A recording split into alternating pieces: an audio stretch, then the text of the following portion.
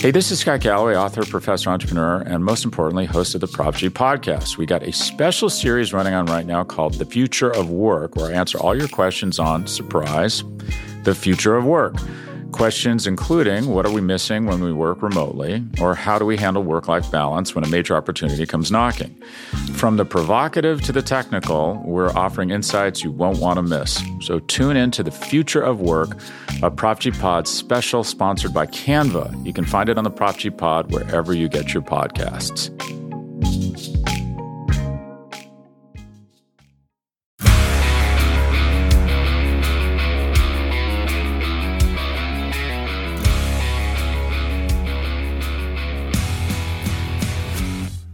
Welcome to the Daily Hammer, your daily news source when it comes to the Atlanta Braves as part of the Battery Power Podcast Network. My name is Sean Coleman. Hope wherever you are and wherever you are listening, you're having a wonderful start to your Wednesday. Of course, you can find the Daily Hammer, the Battery Power Podcast, and the Road to Atlanta Podcast all at batterypower.com as well as at Battery Power SBN across all forms of social media. Man, free on all podcast platforms as well. Just make sure you hit that subscribe button, and that's where we'll be free wherever you listen. Just hit that subscribe button to get the latest content when it's available. My name's Sean Coleman. You can find me at StatsSAC on Twitter. When it comes to the Braves, here's the latest from Atlanta. So it was going to be hard to beat Monday night for the Braves and the Giants, especially for the Braves welcoming back Joc Pederson to Atlanta. Obviously, Orlando Arcia delivering a walk-off hit. It was going to be hard to beat that excitement. But in terms of Tuesday night's game itself, it came pretty close. 22 combined runs between the Braves and the Giants. 6 combined home runs. And a lot of lead changes. The Giants were up 4-0. The Braves came back 5-4. The Giants went back up. I believe it was 6-5. Braves went up 7-6. A back and forth game, but unfortunately, the Braves bullpen was not able to hold the leads that the Braves had, and the Braves wound up losing 12-10. And it was a pretty rare loss given the circumstances of how good the Braves offense was. Matt Olson going deep twice, Marcell Ozuna hitting a home run, Ronald Acuna Jr. hitting his 7th home run of the season. There have been 100, coming into last night's game, there had been 143 times since 1901 that the Braves had hit at least 4 home runs and scored 10 runs. They had done that 143 times before last night's game.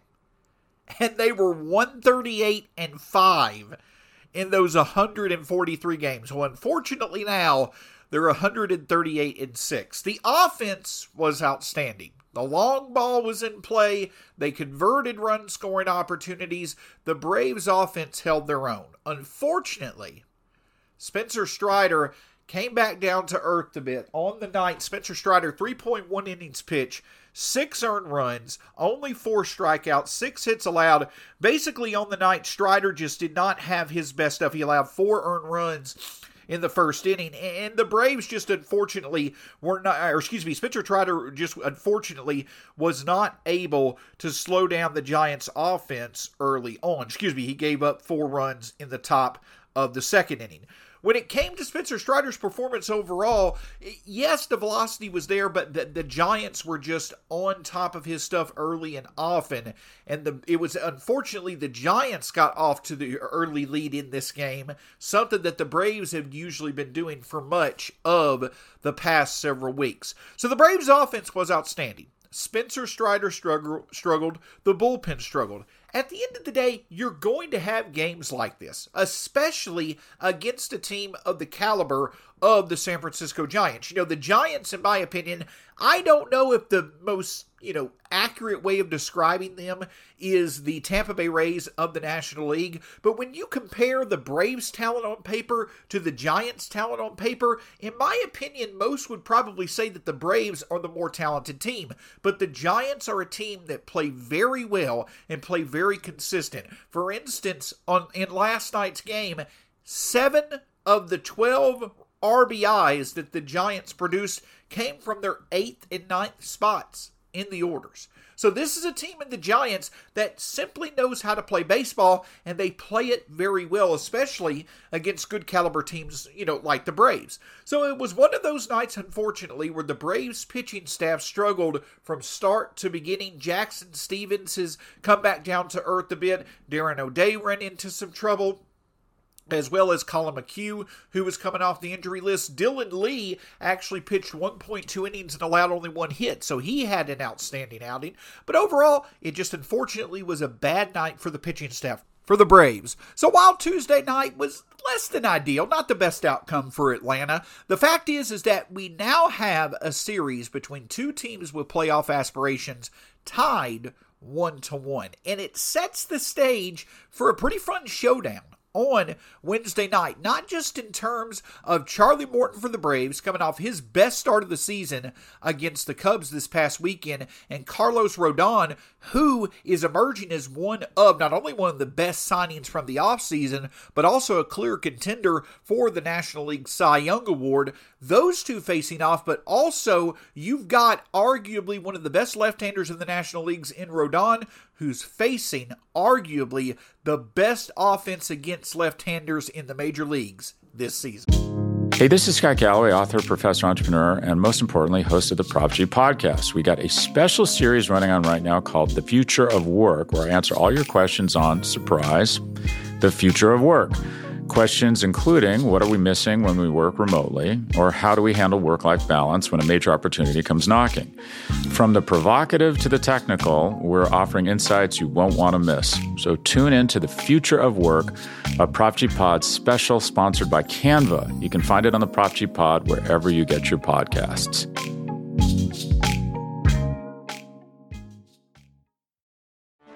Get ready for the greatest roast of all time, the Roast of Tom Brady, a Netflix live event happening May 5th. Hosted by Kevin Hart, the 7-time world champion gets his cleats held to the fire by famous friends and frenemies on an unforgettable night where everything is fair game. Tune in on May 5th at 5 p.m. Pacific time for the Roast of Tom Brady, live only on Netflix. So while the results for the Braves on the field on Tuesday were, not what many had hoped as far as them getting a second win against the Giants, some other results earlier on Tuesday were quite fun to see as the first reveal during the first phase of the 2022 All-Star Game voting were revealed, and to no one's surprise, the Braves were well represented when it came to voting in the National League. Here's how it stacks up right now for the Braves in several positions when it comes to several of their players. Right now, Travis d'Arnaud is second among catchers in voting. Matt Olson is fourth among first basemen in voting, right behind Freddie Freeman, who is third. Among second basemen, Ozzie Albies only trails Jazz Chisholm. Among third basemen, Austin Riley only trails Manny Machado and Nolan Arenado.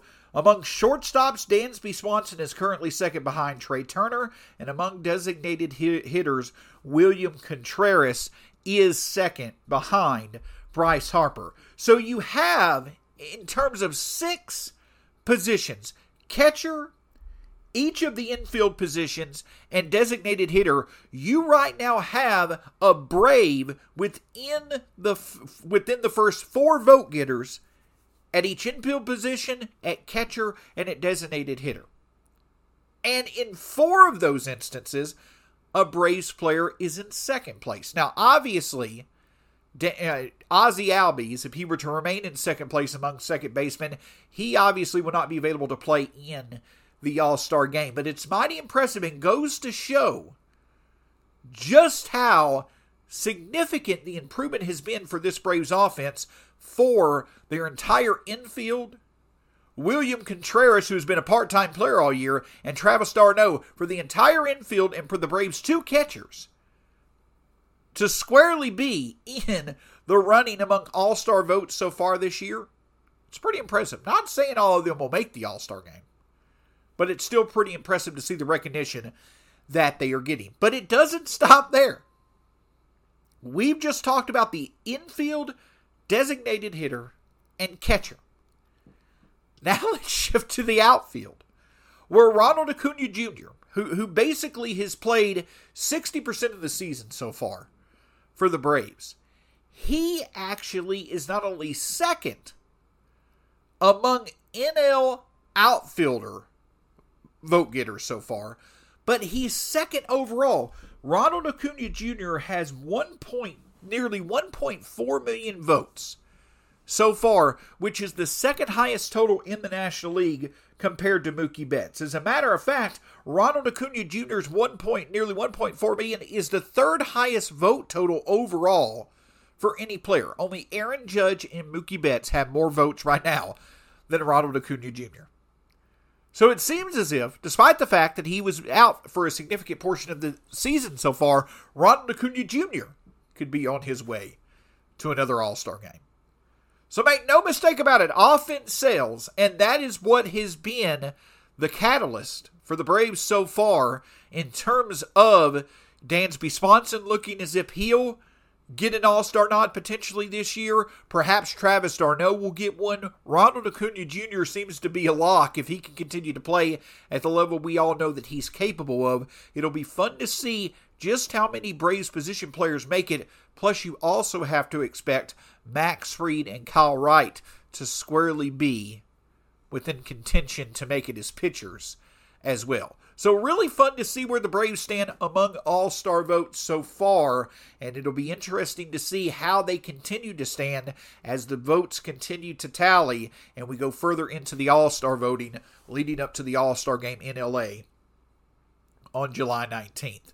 But obviously there's plenty of time to discuss what will happen when it comes to all-star votes for the Braves. The key for the Braves is for their offense to continue to play at a level that will keep garnering their players' votes as time goes on. And that's going to be hard to do on Wednesday night against Carlos Rodon, who has emerged as a clear Cy Young candidate in the National League and also arguably one of the best offseason signings by a team in all of the majors. Rodon is right up there with Max Fried, Kyle Wright, and others when it comes to pitchers that are clearly in the running for the National League Cy Young Award. But this is where it gets fun.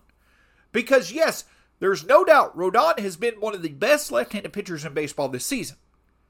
But he's facing an offense with the Braves who are first in the majors in hard hit percentage against left-handers this season, first in the majors in ISO against left-handers this season, second in the majors in OPS against left-handers this season, and third in home runs. The Braves' winning streak started with success against southpaws. They have mashed southpaws over the past month or so when they faced him. And a lot of times, the reason why they've been able to find success is because they've been able to score early. They've been able to create and convert scoring opportunities early, along with the success of the home run. Well, that would certainly be a great development for the Braves on Wednesday. Getting an early lead to support Charlie Morton. And on the flip side of things, the key to success for Morton is going to be avoiding early trouble. But there is some positives when it comes to Morton. You know, I mentioned earlier in the year that in 2021, Charlie Morton, it really took him through the middle of May in 2021 to start to find his groove. And then when he did, he became one of the best pitchers in the National League for the last 2/3 of the season. This season is similar in fashion. And you have to consider that coming off the broken leg from the World Series, non-routine offseason, a shortened spring training, there were probably going to be some rust that Charlie Morton would have to work through, and he definitely has. And one of the things that's plagued him so far this season, early in the season, it was the lack of strikeouts. Well, one thing that's plagued him, throughout most of the season so far is when he struggled, it's been because teams have found success against him early. And in 5 out of his past 7 starts, he's allowed 3 or more earned runs. So it's not as if he's been dominant or anything like that. But one positive is that he clearly had his best start of the season his last time out against the Cubs. Over his past 2 starts, he's struck out 21 batters. And over his past 7 starts, across 37 2/3 innings, Charlie Morton has struck out 52 batters and walked only 10. So he's run into a bit of bad luck. He's run into a bit of trouble early on, but his ability to miss bats, we're seeing Morton start to gain some consistency. We're seeing his control in place. We're seeing his ability to miss bats in place. At some point in time, the efforts have certainly improved, and the results should start to improve as well. And that hopefully started over the weekend against the Cubs, and then will continue tonight against the Giants.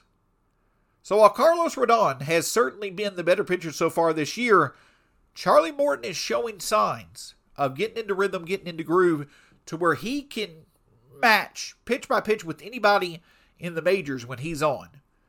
And hopefully that will continue tonight against the Giants. It's going to be fun. Can the Braves score early against Rodon? Can Charlie Morton prevent the Giants from scoring early? That will be the key to the game, in my opinion, and what should be an outstanding matchup as we see 2 teams with playoff aspirations, 1-1 in their series, look to gain advantage in this 4-game set. And of course, we'll have the latest for you on tomorrow's edition of the Daily Hammer. And all you have to do is just hit that subscribe button on wherever you listen to podcasts for the Battery Power Podcast Network, and that lets you know when the latest content is there. The Daily Hammer, the Battery Power Podcast, Road to Atlanta Podcast, all at batterypower.com, at Battery Power SBN, across all forms of social media. Free on all podcast platforms, wherever you choose to listen. My name is Sean Coleman. It's a pleasure to be with you as always. Until next time, we'll talk to you soon here on the Daily Hammer.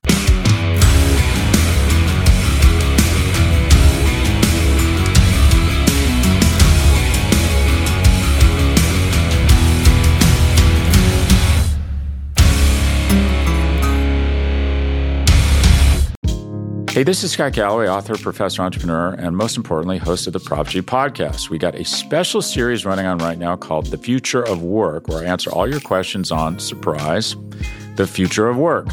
Questions including, what are we missing when we work remotely? Or how do we handle work-life balance when a major opportunity comes knocking?